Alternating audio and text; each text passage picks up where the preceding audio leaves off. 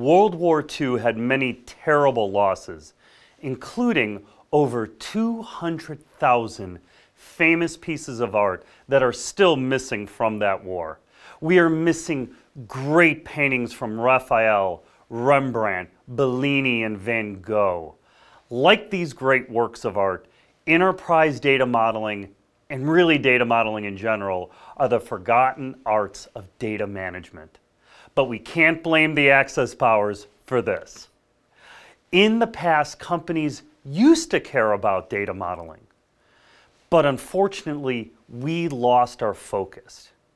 We lost our focus for a variety of reasons, including agile development, which really limited our design time and sped up the development cycles.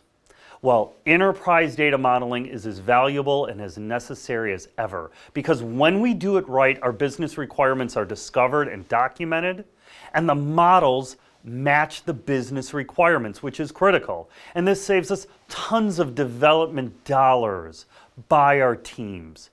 And the components of an enterprise data model are critical to know. They are, number one, a common vocabulary. This is the common terms we're going to use for all the different types of models in our enterprise data model.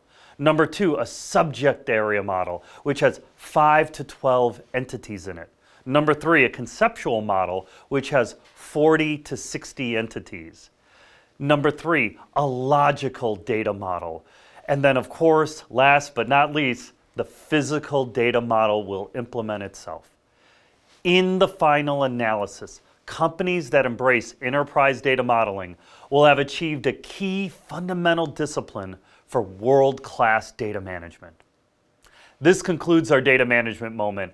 I wish you success with your data management program.